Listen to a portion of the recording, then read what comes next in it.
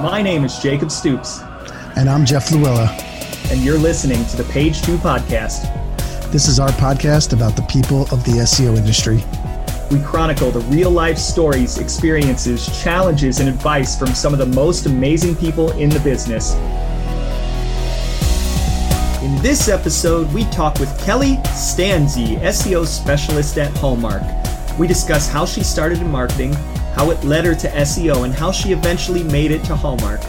We also discuss a ton of other topics, including what it's like to get laid off, how to cope with failure in a way that makes you stronger, agency versus in-house. We deep dive into holiday SEO, and we even touch on a little bit of snowman poop.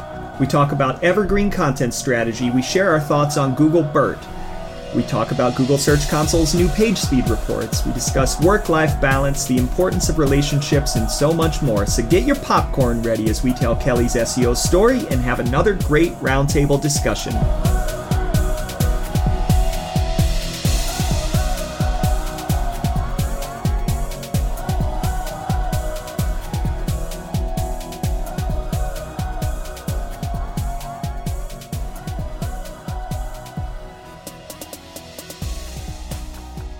Hey everybody, this is Jacob Stoops, and we are back with another episode of the Page 2 Podcast. And today we have an extra special guest, and given that it has turned into the holiday season, this guest is extremely appropriate to have on right now. But with us is Kelly Stanze, search specialist at Hallmark. How you doing, Kelly? Good. How are you?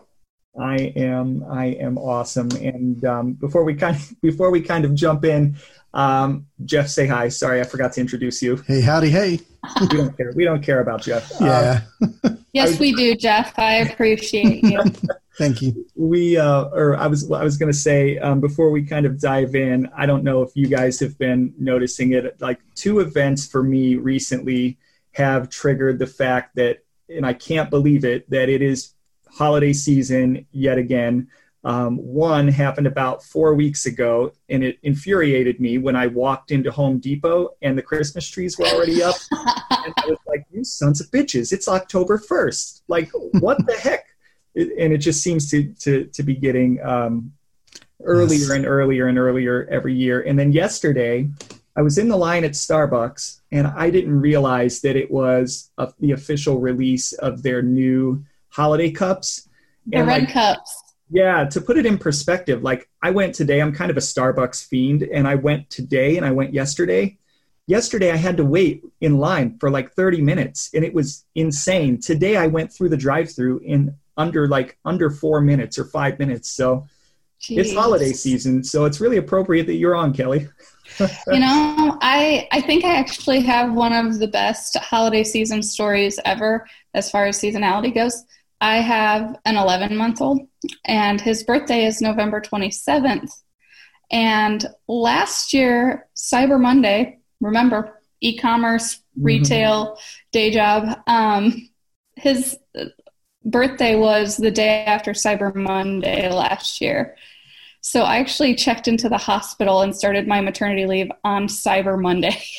Wow. Yeah. Can't help the timing, but nope. And he was worth it. And you got a good deal. Yeah, we had absolutely amazing coverage. Like, my team's fantastic, but it's just so funny that my day job at least is at such a seasonally relevant company. And oh, by the way, I'm going to miss the busy season. And I didn't come back until the week after Valentine's Day, which is also a huge holiday for Hallmark. So that's kind of funny. But then, yeah, even on the freelance side, the side hustle stuff, I end up having quite a bit of seasonality just because I do work with small businesses and nonprofits. So if you're working with a local photographer, her busy season is going to be in October, helping people get ready for Christmas cards.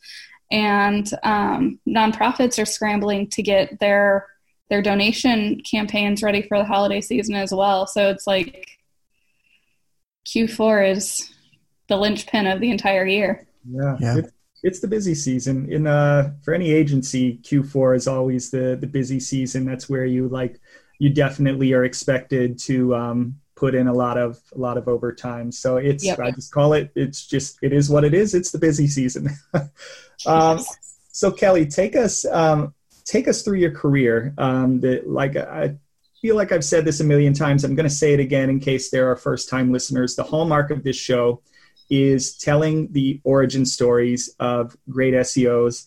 And not only that, but talking about just the trials and tribulations of what it's like to be an SEO day to day, and things that are important, like work-life balance, the mental side of things, and I kind of want to dive into that. But so take us through your career. How did you get to SEO? How did you get to Hallmark? Well, I took the winding road. I actually started accidentally landing social media internships in college. And my degree was in interactive design, so it was loosely relevant. Like, oh, I can make this meme and I can edit this video and publish this podcast and build a landing page. But for the most part, I sort of fell into the social media space.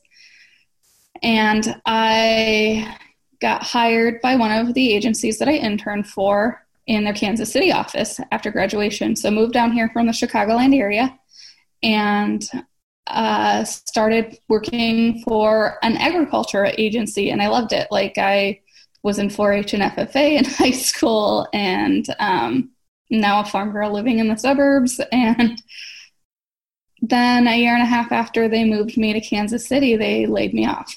So 23 years old, really only knew my boyfriend at the time, who's now my husband, and was trying to figure out what came next. And he was like, the SEO team at the agency that I used to work for actually manages social media for clients too, so you should consider applying there. And I did, and I got it, but ended up realizing that I actually loved SEO way more than I had ever. Like, I was okay at social media and it was cool. I got to brag about some fun projects, but I would come to work every day excited about all of the things when I was doing SEO. And just, I feel like I found my niche there, ended up kind of getting tapped for a really large client that agency had, and got to enjoy the dedicated specialist life for a year, which anyone that has ever had just one client at an agency knows what a big deal that is, and really got to spread my wings. About 2 years after I started at that agency, there was kind of a shift in the business model and the ownership, and I decided it might be time to see if there was a new chapter on the horizon for me. And I kind of on a whim applied for Hallmark and got it, and I've been here 4 years. That's a lot of Q4s to survive. But throughout that entire journey, I've also been doing freelancing on the side with small businesses, nonprofits, niche groups. I helped with a website for a pig show in Texas one time, because I'm one of the few SEO specialists out there that does have agricultural industry experience. So that I keep awesome. Coming back to that. That's hilarious. Well, speaking of pigs, I do have a poop question later. So okay, I can probably answer that for you. As a mother, you should be an expert in that at this point. Oh boy, yeah. So yeah, I cut you off there. I couldn't resist the end to talk about poop. So you got laid off. What was that like?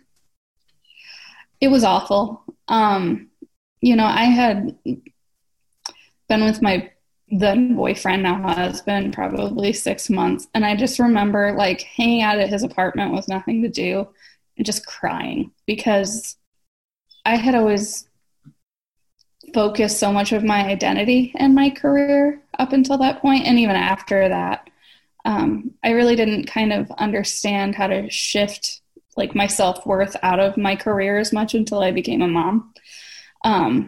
But when you're that invested in your career and you're this young hot shot that had this cool agency job and you were going to take the world by storm, and then suddenly you're unemployed in a city 500 miles from your home, trying to figure out what you're going to do, that's scary. Mm-hmm. And I think I was more scared of not knowing who I was or what my career was going to be than I necessarily was about being far from home in a place I'd only lived for just over a year. And obviously I decided to stay and put my roots down deeper here in Kansas City, and it's the best decision I've ever made. But at the time, it was just so much uncertainty and such a blow to who I thought I was, because I was supposed to be taking the world by storm and forging a path for myself. And now I'm just like standing here like, okay, I can pay the bills for 2 weeks on my severance. Okay, this is nice. And it worked out.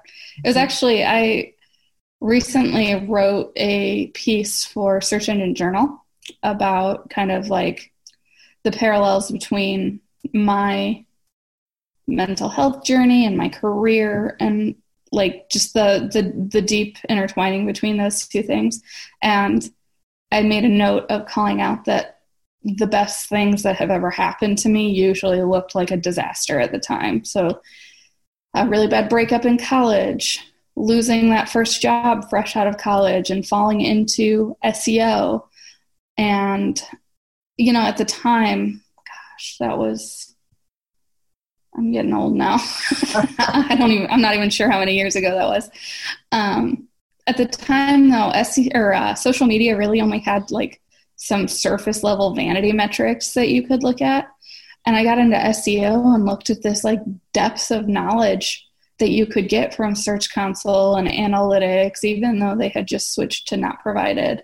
And that's not even touching like the SEO specific platforms like Moz and Bright Edge or Conductor or Ahrefs. You know, we all know the list. Mm-hmm. So I realized that I was actually, for the first time, really using both sides of my brain, and that was something I needed. So yeah, losing that first job and being able to sort of tap into a piece of myself that I didn't know was there and kind of needed to be fed and nurtured was honestly like a happy accident. And here we are. I was going to ask, so like you made an interesting point about like the things that at first look like disasters end up turning out to be really, really good things in your life. And and the same as for me, I'm a huge believer in fate and being in the right place at the right time. And there have been a lot of instances of that in my life. So now with kind of that new outlook, when something big like that happens in your life, how has that experience changed the way you attack problems, or how has it made you better? How did you pull yourself up by the bootstraps to get to that good place? Yeah. I think it's dependent on the chapter and the situation. I mentioned in passing a bad breakup in college. My coping mechanism for that was, okay, I'm going to take these out-of-state internships and like go live my life. So I got to spend a summer living in Sacramento, California. Now for a kid in the Midwest, like that's a huge experience. Mm-hmm. And that's the internship that ended up landing me here in Kansas City, where I have this amazing, fantastic life that I love. So yeah, I don't know. I think in that situation, it was like almost like a kind of juvenile, I'll show you type thing. But then when I got laid off, it was more about like, okay, I think I can take a risk here because I have nothing to lose. It's not like I have a job to worry about. So I did go out on a limb and apply for an SEO team that did some social media, knowing that I would be stretching my comfort zone. So if I had to distill it down to like one coping mechanism, it's usually if I know something's coming, I stew in the dread for forever and I get super anxious. But once I'm in it, it's just like, okay, what now? And, is this a turning point? Do I need to pivot? And typically when I have pivoted, it's ended up working out. Yeah, I think we've all had to pivot at one time. I mean, I'm way older than both you guys. So I've pivoted a lot in my career, started off, as web designer.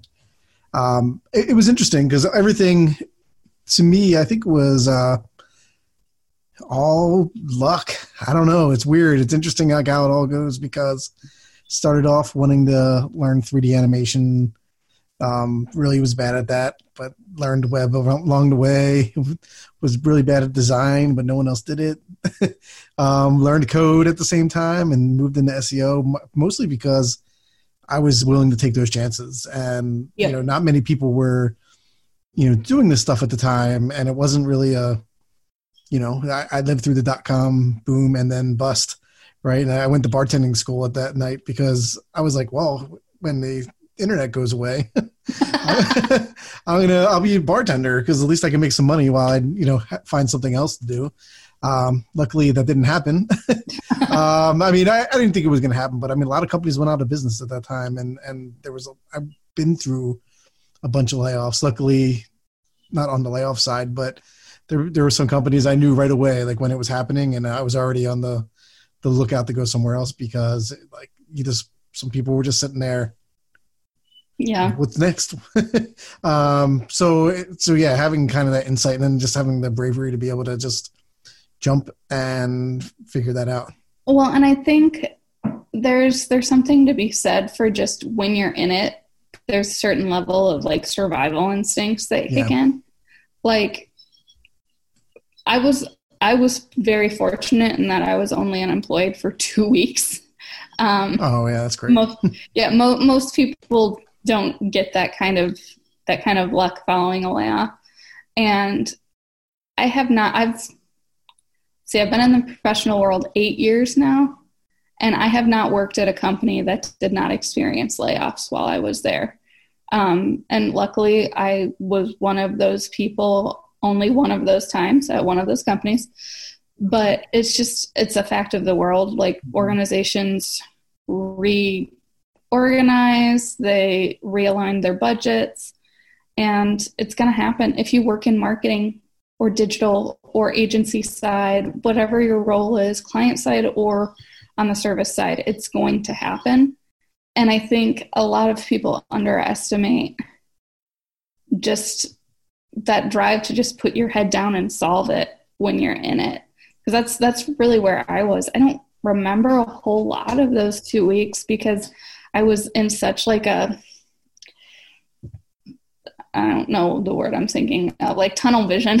Yeah. For really figuring out what came next.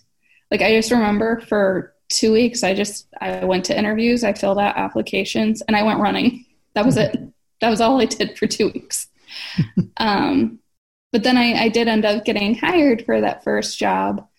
And then I had the first job after the layoff. And I had this like kind of moment where I was like, well, I'm probably not going to be doing what I've been doing. So then the survival mode kicked back in because it's like, okay, let's figure this out, sink or swim. And it ended up being fantastic. And I had wonderful mentors, and that was years ago now. And those people are still friends and mentors to me. So yeah, I think there's just something to be said for the tenacity and the stick-to-itness to just get through it. Yeah. And you underestimate your ability to do it until you're actually in it. And it's like, oh, I'm looking back and I survived that. Yeah. Sometimes you're tougher than you think. Sometimes you're tougher than you think. Mm-hmm. Yeah, so I've actually only worked on the agency side of things. It's really been interesting, my career path. I've always wondered on like going in-house. How would it be different than agency life? I feel sometimes I have it like, oh, being in-house would be a little slow because I'm only working on one website instead of 50. And then sometimes I'm like, hey, I would actually be able to get something done working on a website over 50. What were some of your experiences going from agency to in-house? It is never slow. That's good. I am never bored. That's great. I think it's politically it's different, priorities wise it's different, resources it's different. But it also depends on the company. There are a lot of agile companies out there that feel a lot more like an agency. And then there's plenty of agencies that because of the vertical they work in or, regulations within their specialized fields or even just like massive size, they're not quick and they're not full of a ton of variety. So, I mean, I hate to generalize agency versus in-house because really they're all different. My second agency was completely different than my first, and my internship agencies were completely different than my big kid agencies. But at the same time, I think there's the one big difference is kind of your sense of ownership. At the end of the day, when you're client side, usually the buck stops at you and you have all of this extra risk and accountability that you're taking on when you're the client and you're the last line of defense against whatever it is that could be going wrong. But at the same time, you also have way more ownership. I mean, some agencies, you can't even tell people who your clients are. So if you do something really cool, you can't necessarily even brag about it. Whereas on a daily basis, I get to be openly proud of what we've got going on. And I can point at that website or the several websites that I'm involved in and be like, guys, I did that. That's my project. No, that's great. That's you are right. I think I have a couple of case studies that are just somebody in this industry did this. Yeah. Well, and it's it's weird because obviously there's cons to any job. Anytime I talk to a young professional and they're like, what's your major life advice? I'm always like, there's no such thing as a perfect job. Every job has its giant pile of poop, and it's about finding the company whose giant pile of poop smells the least bad to you. But they all have good things. And ultimately, I can deal with most piles of poop, but I think, I lost my train of thought. We started talking about poop, and now I'm thinking about buying diapers later. Well, the funny thing is I always say to people, don't get me wrong, I like my job, but if I had a choice, I wouldn't be working. I'd be off on some island or, who knows where. And I always say nobody is going to be on their deathbed saying, I wish I had worked more. Yeah. Stuff like that. So that actually is really, really good advice because I've had jobs that I've hated and I've had jobs that I love. And for me, there's always a reason to find a problem with a job if you want to find a problem with a job. And something that I've had to learn over the course of my kind of professional experience is sometimes you just have to be happy with kind of the imperfections of the job and appreciate all of the good points. And I, being a glass half empty sort of person, struggle with that sometimes. Sometimes you just have to let certain things go and just be happy with the good points of a job.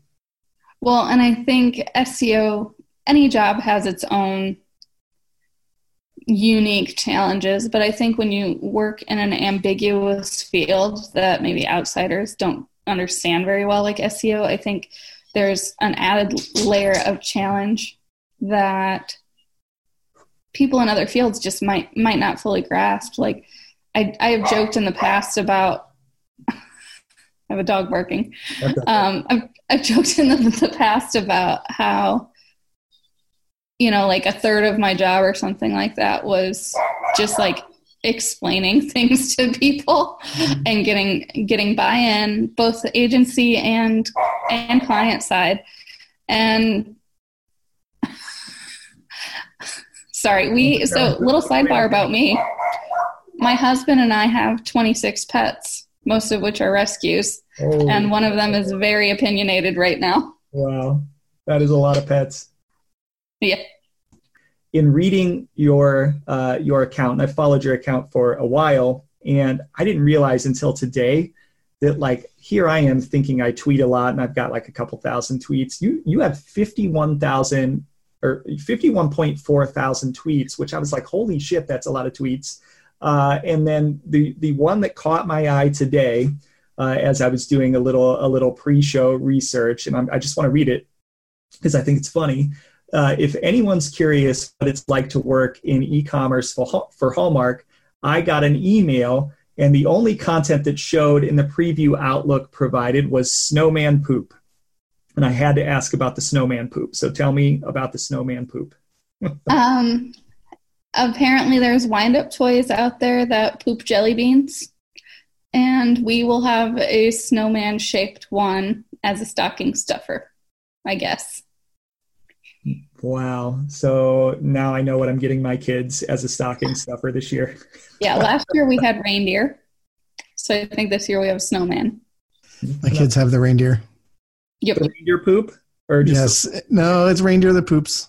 Okay. Yeah. They're little brown jelly beans. Yeah. I assume the snowmans will be white. White jelly beans. Wow, never thought about that. So outside of all the poop, what's it like to work at Hallmark?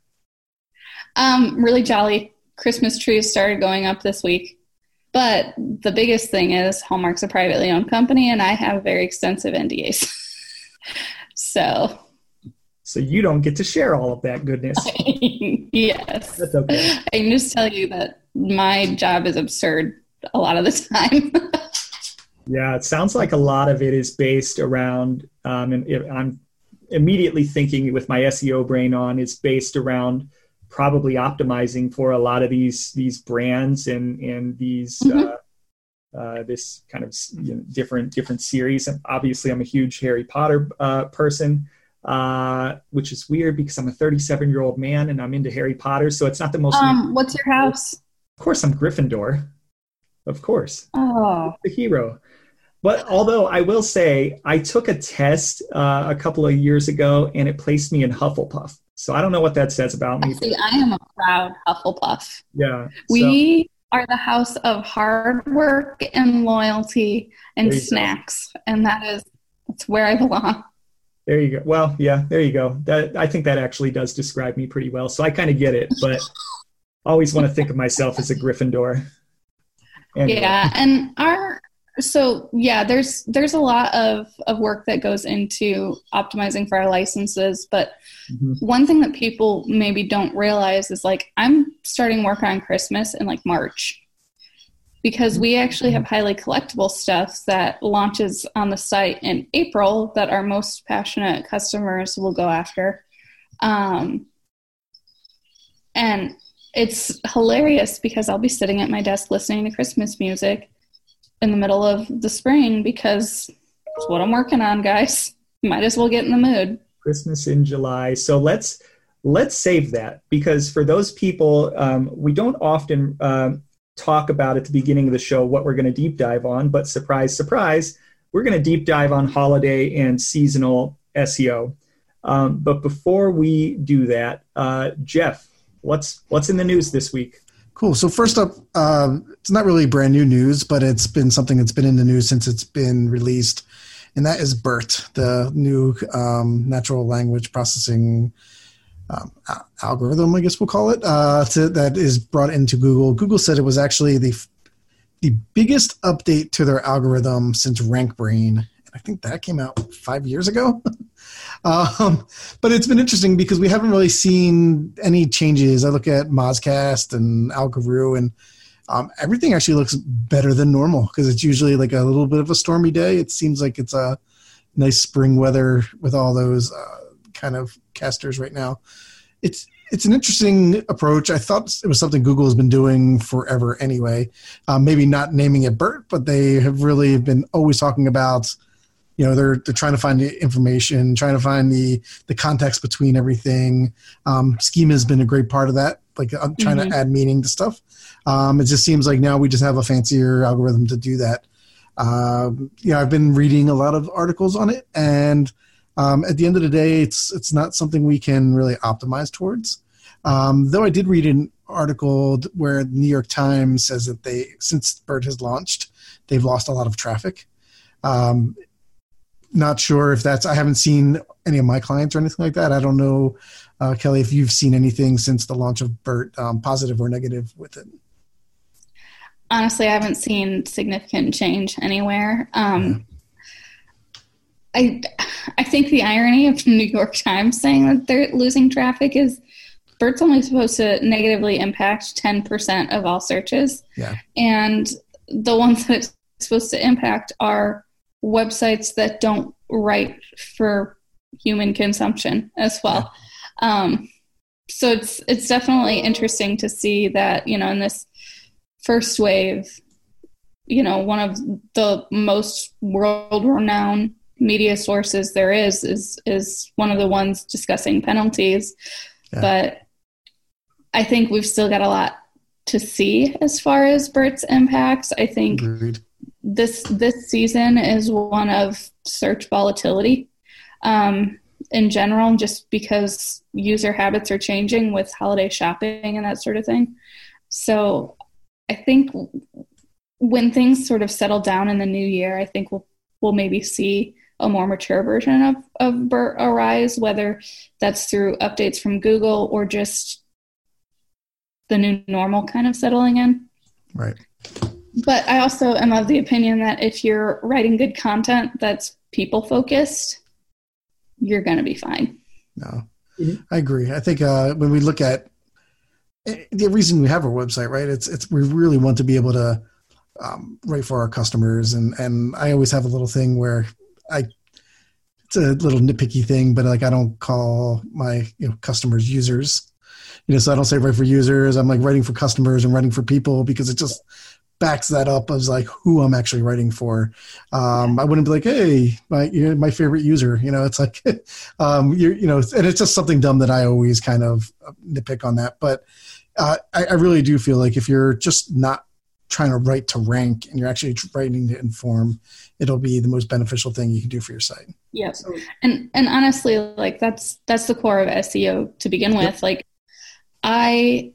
part of what I evangelize in all of the arenas I touch from a search standpoint is SEO is actually a form of customer service if you do it right. You are there to fulfill a need or answer a question, and SEO is just making sure that you are detail-oriented about how you position yourself to fulfill that need. Yeah. So as long as you keep that mindset, you are probably going to be fine with BERT. That said, we all know that major algorithm updates can cause some blips and some destabilizations, and like I said, I think we're probably going to see a more stable and mature version of it early next year. So the funny thing about BERT, and for me about algorithm changes in general, is like, honestly, I've only been a part of one website.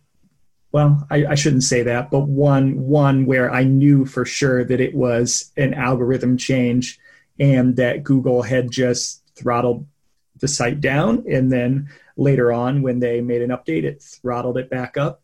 And like for me, I'm a very bottom line person, and like I think about BERT, and I think about in that instance when I know that it happened as a result of an algorithm update, like what do I change in my day-to-day? What changes? And for me, like really, it's not a damn thing about what I've been doing. Like I'm not like, I see a lot of people talking about other people who are writing about optimizing for BERT. And I'm just like, well, honestly, like what I feel like BERT is really intended to do is to really break up and understand queries and understand the intent behind the queries and hopefully divvy up the results by like, hey, this query is someone looking for information. This query is looking for somebody looking for support. This query is looking for somebody who is looking to transact or buy something, and to serve up the results based on that. Well, if you're doing your job as an SEO, you're already looking, and maybe not at the level of a computer or a machine, but you're already looking at all of these keywords that you want to target, and you're already thinking about the intent behind them in terms of what kinds of web pages are being surfaced up. And if you're not doing that, you should. But for me, because I'm already doing that, it's like, well, it doesn't change anything. It's like RankBrain. It didn't really change anything for me. So like for me, it's kind of like a big buzzword in the industry, and it's something that everybody is talking about. And I just am like, doesn't really affect me. Yeah, I agreed. Absolutely. And I think the writing's been on the wall for this for a while. Google's been very vocal about putting end users first, whether they're customers or just information gatherers or people doing research projects. Mm-hmm. Someone recently asked on Twitter, when was the first time you ever used the internet? And I talked about doing a research project on beluga whales in like second or third grade. Just a little aside. I like that story. The thing is, like, micro moments were such a like hot buzzword for a while there. And really, I think BERT is essentially placing logic behind understanding those micro moments more. If anyone is shocked that Google introduced a new layer of AI that helps people match their intent with their search results a little bit better, they probably haven't been in search very long, in my opinion. Yeah. And it's funny because we always see all of these knee-jerk reactions every time there's an algorithm update, and very, very rarely is anyone actually one of those brands that tanks or suddenly spikes. Mm-hmm.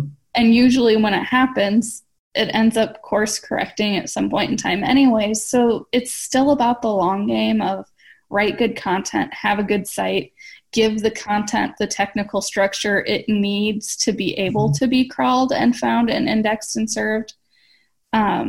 This is, for lack of a better cliche, this is a marathon, not a sprint. And I think the BERT rollouts is just a turn in the race route. Yeah. I think the person who comes out the worst in this is actually the character BERT, because they use his image and everything, and it's going to really confuse image search. There's so many BERT's blowing up, man. BERT's never got this kind of publicity. Yeah. Exactly. Someone tweeted that they were waiting to see what the cost of the domain Ernie SEO would be like in a week or so, because people are trying to go after it. And crazy SEOs.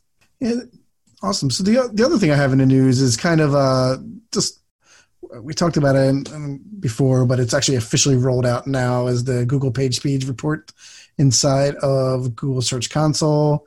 We're really looking forward to this because I've really been trying to hone in a lot of my clients on page speed and just convince them, like, hey, this is something that Google, like, here's all these articles how Google says it's important. Like, it's important for your customers. It's important for search. And still have a lot of customers who are happy. It's 6-7 second load times. And it's like, no, we need to get better. And actually, it's really hard to show when you have 1 million pages. I give them, like, here's a 5-page speed report, or here's 30 pages. And it's really hard to show a whole thing. When we look at like something like Google Analytics, we don't have a great page speed report inside of there. So I like that Google's pushing this, and kind of them showing that they're pushing it, it helps me with my clients. Like, look, now even sorry, I'm getting tongue tied. Google's really like pushing this to show us that it's even more important by giving it to webmasters, and with anything, make it an SEO factor. And you have a slew of people that are going to push this, just like everything else they put out, like make your site HTTPS and just say it's a ranking factor. Now SEOs are like making every one of their clients go HTTPS. It's kind of amazing how we can push the whole internet to roll something out, but PageSpeed has been fairly tough because it's not as easy as getting a certificate and making yourself, secure. It's a lot harder to accomplish. But some of the reports me and Jake were talking about earlier, I know this is experimental. I know it's a first released, but there is a lot to be wanted in these reports. It's great we have a trend, but there's not much else after that. So, Jake, I know you have an opinion on that. I have an opinion on everything SEO related. The funny thing is, like, outside of my day-to-day job, like, I'm so easygoing and I don't have an opinion. It's like, hey, where do you want to go to dinner? I don't care. And with SEO, it's like I have an opinion on everything, and now everybody's got to hear it because I have a podcast. So let me tell you, the page speed reports, directionally, they're really awesome. Between both Google Search Console and what Screaming Frog has come out with, the big problem and the big pain in the ass about page speed is just what Jeff said. Like, when you're trying to when you're dealing with sites that are large, and in some cases really large, there's no way to give them enough of a representative sample of page load times to really to really make an impact, right? If you give them 25 pages when they've got a 1 million page website, well, that's just a drop in the hat. But in the same breath, like, you as a person don't have the time to manually go through that many pages and pull down all of the metrics that tools like Web Page Test, Google Page Speed Insights, GT Metrics, Lighthouse, that they all provide, and they all provide really great data. But until this Google Search Console report and until things like Screaming Frog, it was really hard to go site-wide and get a larger sweep of how page speed was trending on all pages of a website. Now, here's the flip side. I actually went in and tried to use the Google Search Console page speed reports today. And I went so far as to send a screenshot to one of my clients who is struggling with page speed to say, hey, here's what Google is saying about your page speed. And on mobile, several thousand, I don't even want to go into the page numbers, but like 75% of your pages are deemed slow. The other 25% are deemed average, and 0% of your pages are deemed fast. And I sent them, say, go look at this report in Search Console, Mr. or Mrs. Client. And I sent that, and then, like, without absentmindedly like diving any further into the Search Console reports. So that's definitely my fault for not diving further before I sent it. I looked at Search Console and I clicked in, like, okay, show more details. And I realized for the first time that, like, it is only showing a very small sample of, if it's saying like you've got 5,000 pages that are slow, it's giving you a sample of like 5. And it's not even telling you what the issues are on a page by page basis. So I was a little disappointed when I went in. It was a little bit of a wah moment. And I'll surely have to explain that to the client when they go and look at it and don't figure anything out based on the report. But it is directionally a move in the right, a step in the right direction. So I do. Well, and I think the biggest thing that report within Search Console, and even the paradigm shifts we're seeing in new Search Console in general, is a new chapter in the relationship between Google and search engine strategists. 100%. I got started in SEO right as Google was taking away keyword data from Google Analytics. And even to this day, I'll meet with people and they're like, well, what does our Google Analytics data say about our keywords? And I'm like, it's not in there. It's in Search Console. Like, I can get you keyword data, but it's not in Google Analytics anymore because Google giveth and Google taketh away. Well, now it's starting to giveth more back. And, at one point in time, we were all those people dropping in single URLs into the mobile page speed tester and trying to use that to benchmark the page speed of our site and how we could perform in mobile.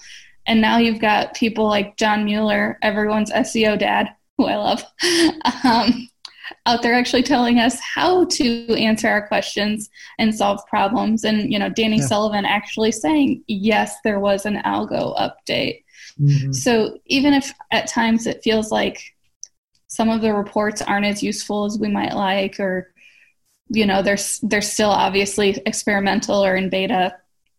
At the same time, this is way better than the days when it was like, I don't know what my query-based click-through rate is. Yeah, and I feel like the little boy who complains on Christmas when he didn't get enough great Christmas presents, but like, I mean, like, that's actually that theme aligns with what we're talking about in a couple of seconds. But directionally, like I said, it's awesome. It really is. I'm glad. I just can't wait till like they add a little bit more behind the scenes to make me allow me to be more lazy, I should say. Yeah, I'm definitely curious to see how it keeps evolving. Admittedly, pretty much every site I touch right now has load time issues, or at least plenty of room for improvement. But I literally just sat on a webinar on Monday that was about WPAs and AMP and how essentially there's no such thing as a perfect score for site speed. Right. That's always a work in progress. And even if you have almost instantaneous loading, there's still going to be things that Google's going to see and be like, hey, you can do that better. So I think it's interesting. And obviously mobile really keeps the conversation on page speed propelling forward. Don't even get me started on how mobile queues end up impacting voice performance too, since that's on everyone's mind as well. Mm-hmm. So we're going to keep hearing about it, but I also think that we are still kind of immature in the space of page speed analysis and optimization. We're leaps and bounds ahead of where we were when I started in this field, but I think that's like the next big continuation of like what's coming in tech SEO. Yeah. So Jeff, is that all the news? Because I'm chomping at the bit. I've got a story to tell. Tell the story. All right. So we're going to deep dive into holiday SEO, and hopefully I can find some nice holiday music to dub over this section. Maybe some jingle bells. But anyways, I've got a story to tell, and it is about a client who their name rhymes with Bickery Barms. Anybody know who they are? Maybe not. And they are very interesting in that they make 90% of their revenue between November and December. And basically their entire year is spent planning for a 2-month period, their busy period where they make all of their money. And one of the interesting challenges working with them that we ran into, and we worked with them, and this is a previous agency, we worked with them for many, many years. And I wasn't always on the account. I was on it for 3 years before I ended up leaving that agency. And the problem was that they wanted an SEO strategy and a paid strategy, and it made sense for paid, but not SEO, where they turned the lights on in September, and when the season was over, they turned the lights off, and they stopped investing, and they essentially went dark. And when the new season came back around, they turned the lights on, turned the lights off. So on the paid side, like I said, this is a great strategy because like, why waste all of your money at the time of year when it doesn't matter? But on the SEO side, this was a horrible strategy, and no amount of us telling them that made an impact until I got on the account. And keep in mind, I was saying the same thing. I didn't do anything special. They just, for whatever reason, were more ready to hear it when I was saying the same thing. And they eventually changed their ways. But what would happen is every single year, our poor SEO teams would be able to start in September, and their real kind of drop dead date for getting they really honestly had about a month to a month and a half to get any recommendations that they wanted into the system in time to make it on the site, because implementation takes a long time. Well, the problem is every year, because this particular client didn't invest, the resources would turn over. because you don't have consistent work. You're working in an agency, they slot you where the work is. So it would be new resources. They would be performing an all new evaluation every year. The results would go up, and as soon as the season would end, they would go down, and you'd pretty much have to rebuild the dam every single year. And if you're a client or if you're somebody who's working with an agency, if you're not working with an agency, I highly recommend against this, and I highly recommend implementing what we just called it an evergreen, always on SEO strategy for the sake of them, but like a normal strategy. And luckily we find it like we somehow magically ended up helping them, and we were successful with them, and especially successful during my time on the account in terms of driving incremental gains in revenue. But the most success for me was when they decided to leave the lights on in January, and actually allow us to work ahead and have time to do things like work on technical and get those things in their already full development queue, to launch evergreen content for pages like Black Friday, Cyber Monday, and for, oh, by the way, all of the other holidays that were big for them, and to tell them, don't turn those pages off when the season was over, because that happened too. They would rebuild a brand new Black Friday page every single year. Instead of just allowing it to exist, they would delete it and build a new one every year. Again, it's not advisable. It doesn't allow the page to age over the course of time. And it's like sending a newborn out into the world every single year. So anyways, that's my story. We were eventually successful. We got them to keep the lights on. And that gave us a lot more runtime, which gave us a lot more opportunity to be successful. But now that's the end of my story. I'm going to let you guys jump in. Yeah. Well, did you want to go? No, you go ahead. I mentioned earlier it's a marathon, not a sprint in regards to SEO. And that has to do with like the life cycle of your content as well. One of the biggest struggles that any SEO has is lead time, making sure that your content is online long enough before it's actually supposed to be seen by customers for it to have built up at least a little bit of juice. And if you're starting from scratch every single year, Google has no idea who you are or why it should care about what your content has.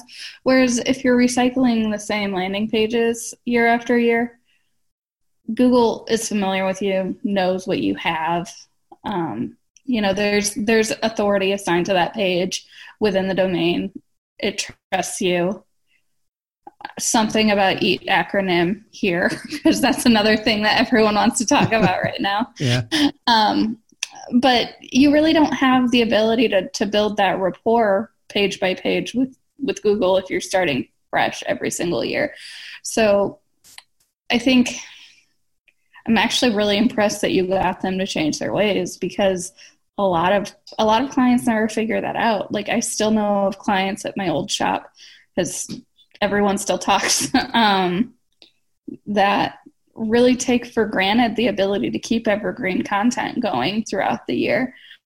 And then, when their peak season starts up, they're like, well, why isn't traffic picking up? Well, maybe because you haven't done anything to rank over the last 9 months. Yeah. And it's really important.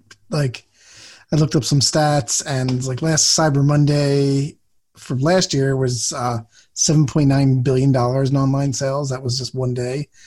Overall, last year, holiday sales were up 17.4% at like $122 billion sold online.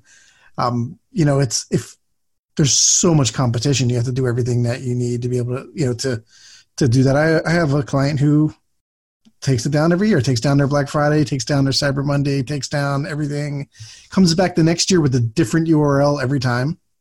I don't know until like 4 days before Cyber Monday what it's going to be. I try to get into that because I'm waiting to do a redirect, and if I'm lucky if I get the redirect in sometimes. Compared to another kind of major, I think how major you are in retail, like people do see that, and where their Black Friday is up all year, and they just take down the ads and put like, come see us again next year. Start making tweaks in that in July and August, just to kind of make the crawlers know that that page is active, and then we hit it with the big updates when it comes time for that. But and they see, like, even in the summertime, that page does very well. It's interesting that you don't think people are looking for Black Friday stuff, but they land on that page because they're just looking for deals in general.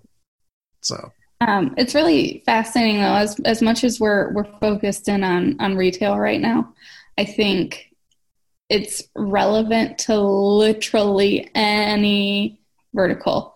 So like in my agriculture days, if you haven't worked in that space, you would never think of it, but there's actually like a heightened season for cattle vaccinations. Yeah.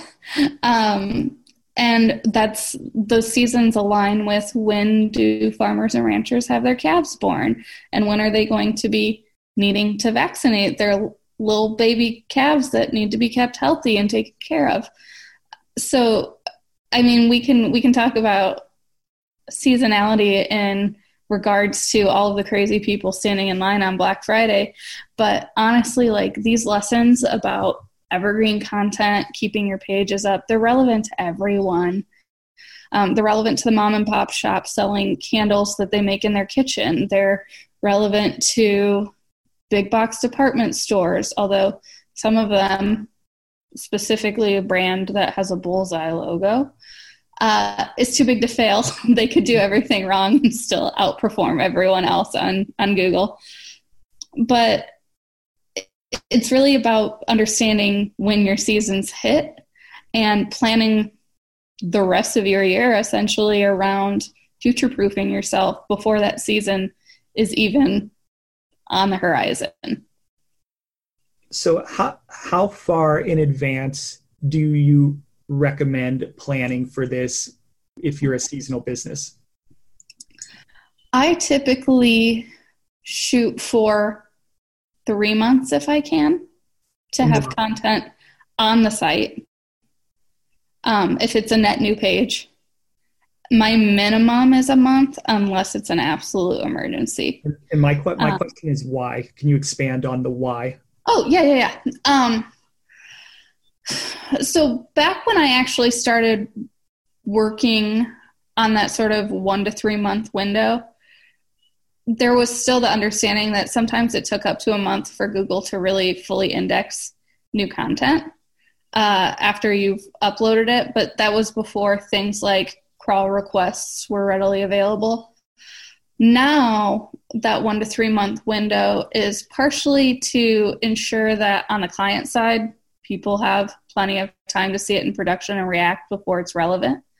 Because like even now, for a variety of the sites I touch, there are scrambles happening last minute after it's already in production to make sure that this little outer end is taken care of correctly. So that's part of the reason. The other part is it just gives me peace of mind that it's out there, can be seen. It's collecting a little bit of juice from Google. I know that it's well documented in sitemaps. It's not being accidentally blocked. It's really just a safety net at this point. I'm wondering if maybe it's a security blanket of sorts. I get that extra month that I probably don't need in there to feel better about the position we're in prep. But at the same time, I would rather be ahead of the game and early and feeling comfortable than, crunching it in the final weeks before game day. Right. You're giving Google time to digest it also, right? It's one thing to be crawled and indexed, but then to get through all those, algorithms to help it gain that value. Yeah. It gives Bert time to think about it in between dealing with his pigeons. Oh my goodness. Jokes. Yeah. I've it's not holiday related, but I have had a couple of experiences recently where, and here's the thing, like, people still, especially non-SEOs, struggle to grasp this concept with respect to things they want to rank for. Sometimes you actually have, not sometimes, all the time, you have to have a page targeting that specific thing. And that's a struggle for some people. So when we're talking about holidays, you want to rank for Black Friday, you better have a Black Friday page. You want to rank for Cyber Monday, same thing. Outside of the traditional Christmas holiday, New Year's season, all these other holidays too, like you want to rank for them, you better have a page for them. But the thing I was going to say is that it does take time. Like I've been slowly but watching a couple of new pages that were really important for some of my clients, 2 different clients. And I've been watching the Ahrefs report because it gives you a nice little trend line where you can watch the rankings and see over the course of like 2 years what URLs may have ranked in the past for any given keyword, and these really important phrases for their business, really high transaction stuff.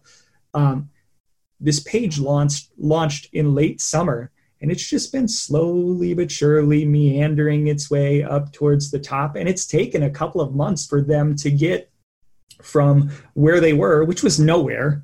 And in the case of a lot of businesses, if you're creating a new page, you're creating it for a reason because you're nowhere and you want to be somewhere. It's taken months to just meander their way up to the top. So it takes time.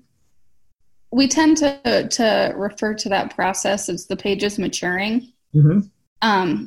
Even if the code and the content doesn't change one bit in the 2 months that it's sitting on our site just stewing before it's seasonally relevant, it's still growing into itself. It's still growing into Google's understanding of it. And, it doesn't hurt if people kind of stumble upon it and suddenly there's traffic stats that help Google understand that it's an authoritative and useful page. I tend to err on the side of get the content out there early and just make sure that it's situated in such a way that if you don't want it to be seen yet, but Google can still find it, your bases are covered. If you're a technical SEO too, and you're working with your developers, especially if you're in a seasonal business, they've got a lot of shit going on, and they have probably a roadmap that they probably built 8 months ago that you're trying to get into. So you need to be mindful of that. And not only that, like if you want technical changes done, you got to know they're not coming during the holiday because they're going to go into what's called a code freeze. For those probably starting before Black Friday, the site will be locked down, and the only things that will matter are making sure that the shopping cart stays up. By the way, you should track that too, to make sure that there's no abandonment issues. That was a big problem for the client whose story I told at the beginning of this, where people were dropping out of the cart and they didn't know why. But luckily they had tracked the dropouts. But yeah, if you want technical things done, those things need to be done many, many months before. You need to be working with the developer to get those in queue, because I can promise you, if you want technical things done, it ain't getting done in the holiday season. No way. Nope. And it's also a good time, and we were talking about page speed before, but page speed, we'll say page capacity is a big thing, right? Because we want to have fast pages, but Black Friday sales, if you have a good sale, it used to be the Dig effect, when you used to get your story on the front page of Dig and everyone come to your site and crash your site. That's the last thing you want to happen to your website during the holiday. Dig is still a thing. It's not the same thing. There is no more Dig effect. I used to love Dig. Yeah, no, we used to have battles who can get on the front page of it, which there is still a Reddit effect, though. Reddit is alive and well. Oh, agreed. I run a forum on there, so it's our subreddit. It's Tech SEO subreddit. Get it out there. Oh, nice. Yeah. So it's but yeah, no, there is a big push that way. So you want to be able to make sure you can handle the load, because I do have one client in general who caps it at like 10,000 users, and then they have this nice little message that says, "We're sorry, but our systems are full." Wait in this queue, and you just sit there and wait until it goes through. It's not a good experience, I don't think, especially like since you can throw money at the situation and get more server space and things like that. We don't want anyone to not get to the products. Sometimes that might help with one of those, like if you're running a crazy sale and you're number 800 in line, it might be like something like that, but that's not their goal. Their goal is they don't want their servers to crash, so they put that in place. But I'm constantly telling them now, we need to get that fixed for the holidays or we're going to have a bad holiday. Do you ever notice clients not knowing when their site goes down in the holiday? I notice I have a Uptime Robot on all my clients, and many of my clients a lot of them are thankful. They are very I find out the site goes down, I let them know right away. It goes to my Slack channel, and I just write it over to them. I did have one client who was not happy. Their development team's not happy because their site was always going down, and I kept telling my client, which was not the tech team, and the tech team kept on going why is the site down? Jeff keeps finding this. So they asked me to stop monitoring it. They're like, we know we have problems. I'm just like, yeah, I stopped, in quotes. Let's put our head in the ground.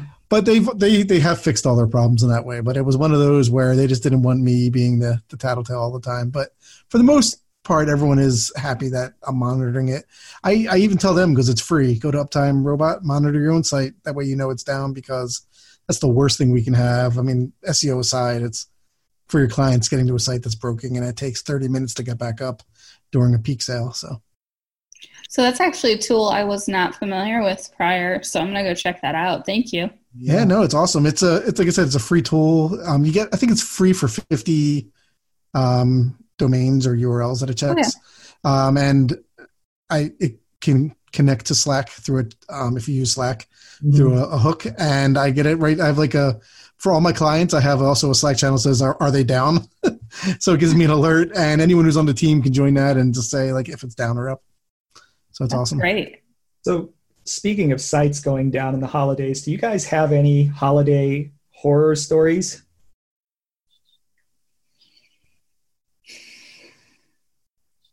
Dun, dun, dun. Honestly, none that come to mind, but I think part of that may be because I've been up since 3 a.m. Oh, yeah. I don't envy that. Yeah, I feel like the holidays just end up being just this blur to me. Yes. And now even more so because I'm planning a birthday party now. But yeah, it's maybe all that survival mode training from life's disappointments is what gets me through Q4. I'm in it, just get through it. It's the busy season. So I asked that question because I do have a story. Yet again, I have a story. Wasn't my client. This happened probably 6 years ago. The business, surprise, surprise, they went bankrupt. And we were doing at a previous agency some work for a retail client, competitor, I would say, of Best Buy. Not Best Buy, but a competitor of Best Buy. And we were doing quite well. Organic traffic was up. Things were going really, really well. Problem was business was still going downhill. There's only so much you can do with your marketing that sometimes you just can't make the business things work. No matter how well you're doing. But in this particular case, and I really feel for the team that was on this account, because it really ruined their entire holiday result. I think it was the CMO. I can't exactly remember who it was.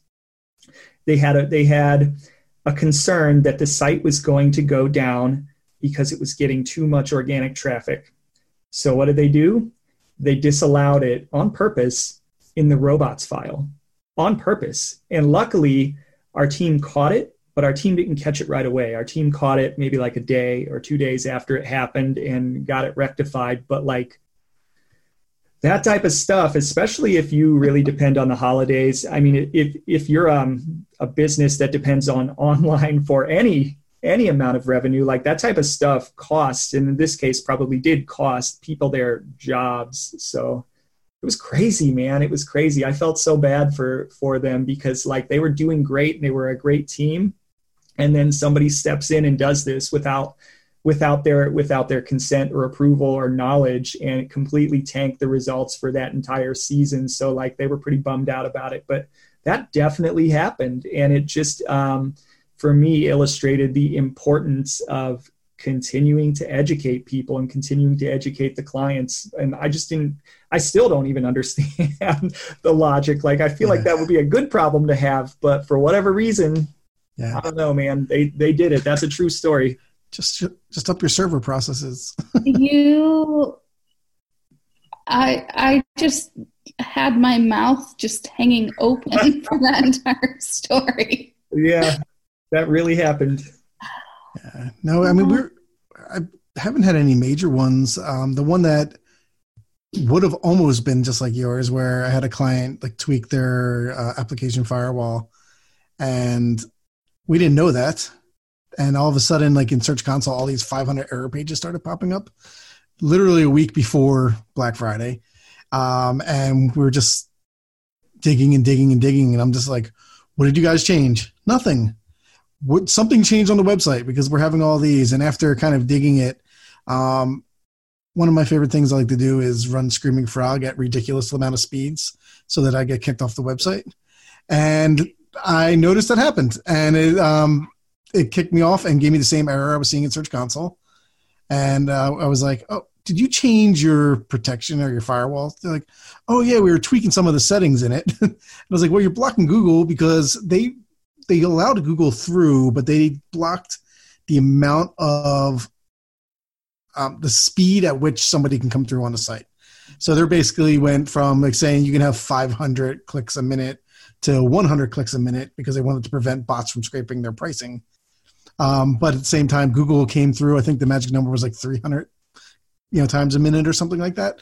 So we tweaked it to 400, and actually everything cleared up. So it's kind of like saving the day before the issue happened. But that was almost like one of my like a nightmare of a decision there. But besides that, like I see paid side get crushed during holidays a lot more because we get into code freeze and I'm like, all right, I'm planning for 2020. Yeah. And then I see paid people like crying in the corner all the time, like the night and day. Like I feel bad. This is one reason I'm not, I'm never mad to be on the SEO side, especially because like they literally have to schedule themselves to where like on Thanksgiving, they have people that are on call and on duty at all points in the day. Black Friday, whether you're off, you're not able to enjoy that time with your family because they have to have people on call all day, every day. And Kelly, I wonder, especially with your work with Hallmark, if that's the type of schedule you have to maintain. That's crazy. Yeah. And we have multiple overnight pushes.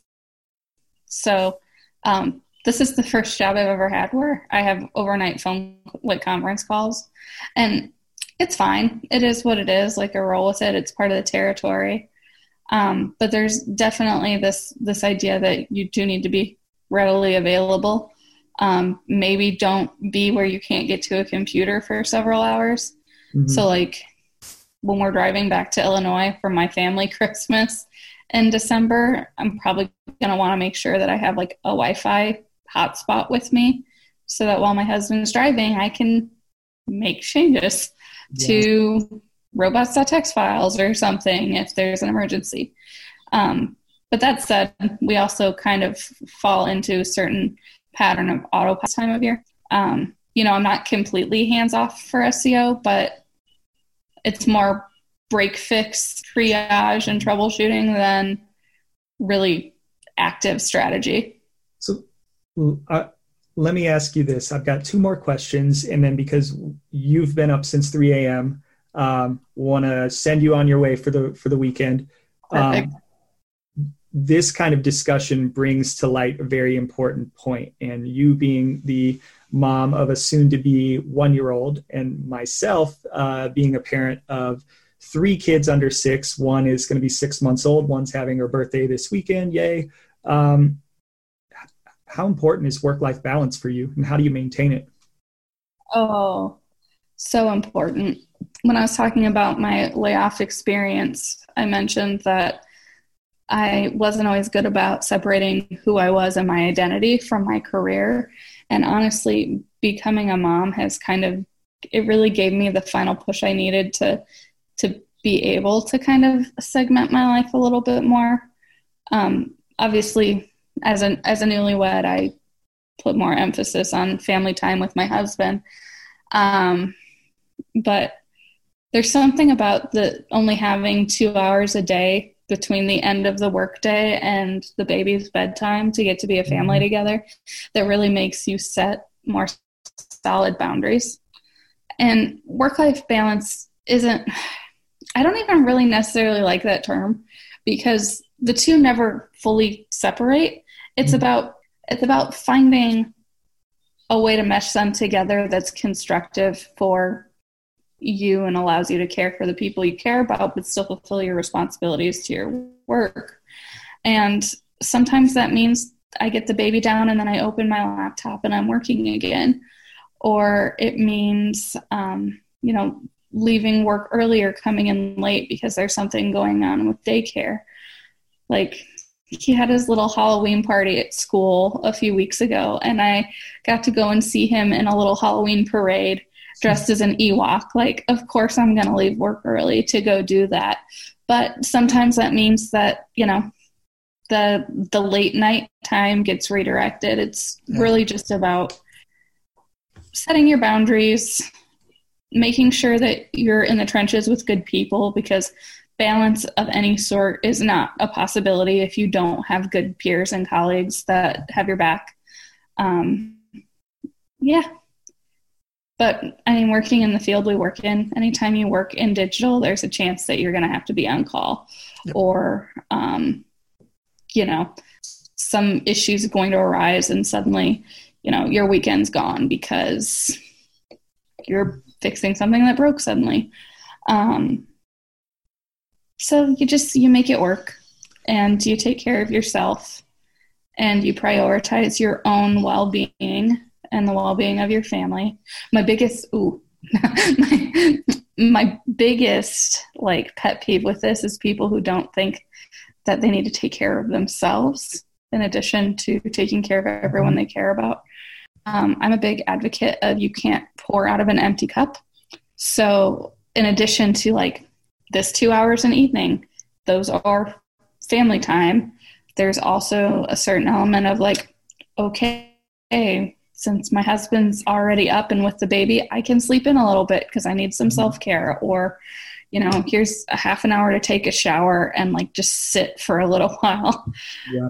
Just because we are in this crunch. And if you're not striking that balance of yourself, your work, your family, and any other obligations, you get burnt out, and then you stop enjoying what you do. Right. And I love what I do. I don't want it to feel like a chore.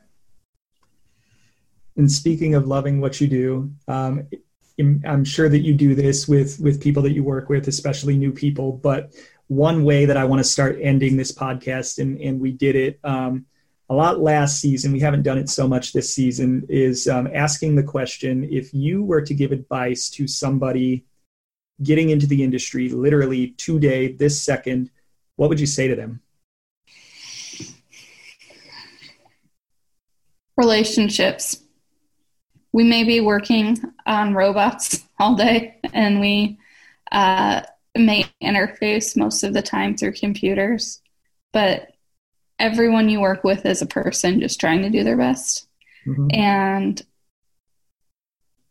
the partners that I've worked with at any job, freelancing, day job, agency, in-house, as a client, as a vendor, at the end of the day, the most successful campaigns, the most successful sites, companies, whatever, are the ones with the people that really have each other's backs and understand the value that each other bring to the table. So I may be the only SEO strategist in my company, but I'm not alone.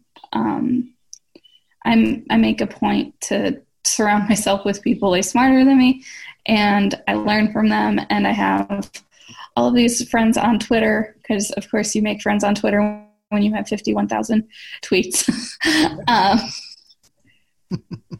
But like really having strong relationships and being open to relationships with curiosity and empathy, that to me is the secret to thriving in your career. And that looks different for everyone, but it comes down to just being a decent human. It's funny. That is different. It's actually really amazing advice, but it is so different than what other people have said, and it's very, very true. If you think about literally everything that SEO ends up impacting across the stream of a company's evolution, like if you're working in retail, the way product is named ends up impacting your website. So then should you be building relationships with the people that name the product? Mm-hmm. Depending on how you're structured, you may be doing the keyword integration yourself, or you may be having to train copywriters to do their own keyword research, in which case they need to trust you and have a good relationship with you. Or if you're an agency side or freelancer working with clients, if they don't trust you, you're never going to get anything done. Especially if they're handing over the keys to the whole kingdom to you. Mm. So it's really about relationships. And for all of the digital we do, at the end of the day, it's another person sitting at that other computer. Absolutely. Everybody's always dealing with something. And empathy is so hard, but such a valuable skill. And relationships. That's just good life advice. That's what we're given here on the Page 2 podcast, life advice. Anyways, Kelly, thank you for coming on. We totally appreciate it. We know you've been up, so we extra appreciate it in light of the fact that you've been up since 3 a.m. But really appreciate it. It was a great conversation. Thank you so much, and go have a good weekend. Get a nap in. You too. Thank you so much. This is great.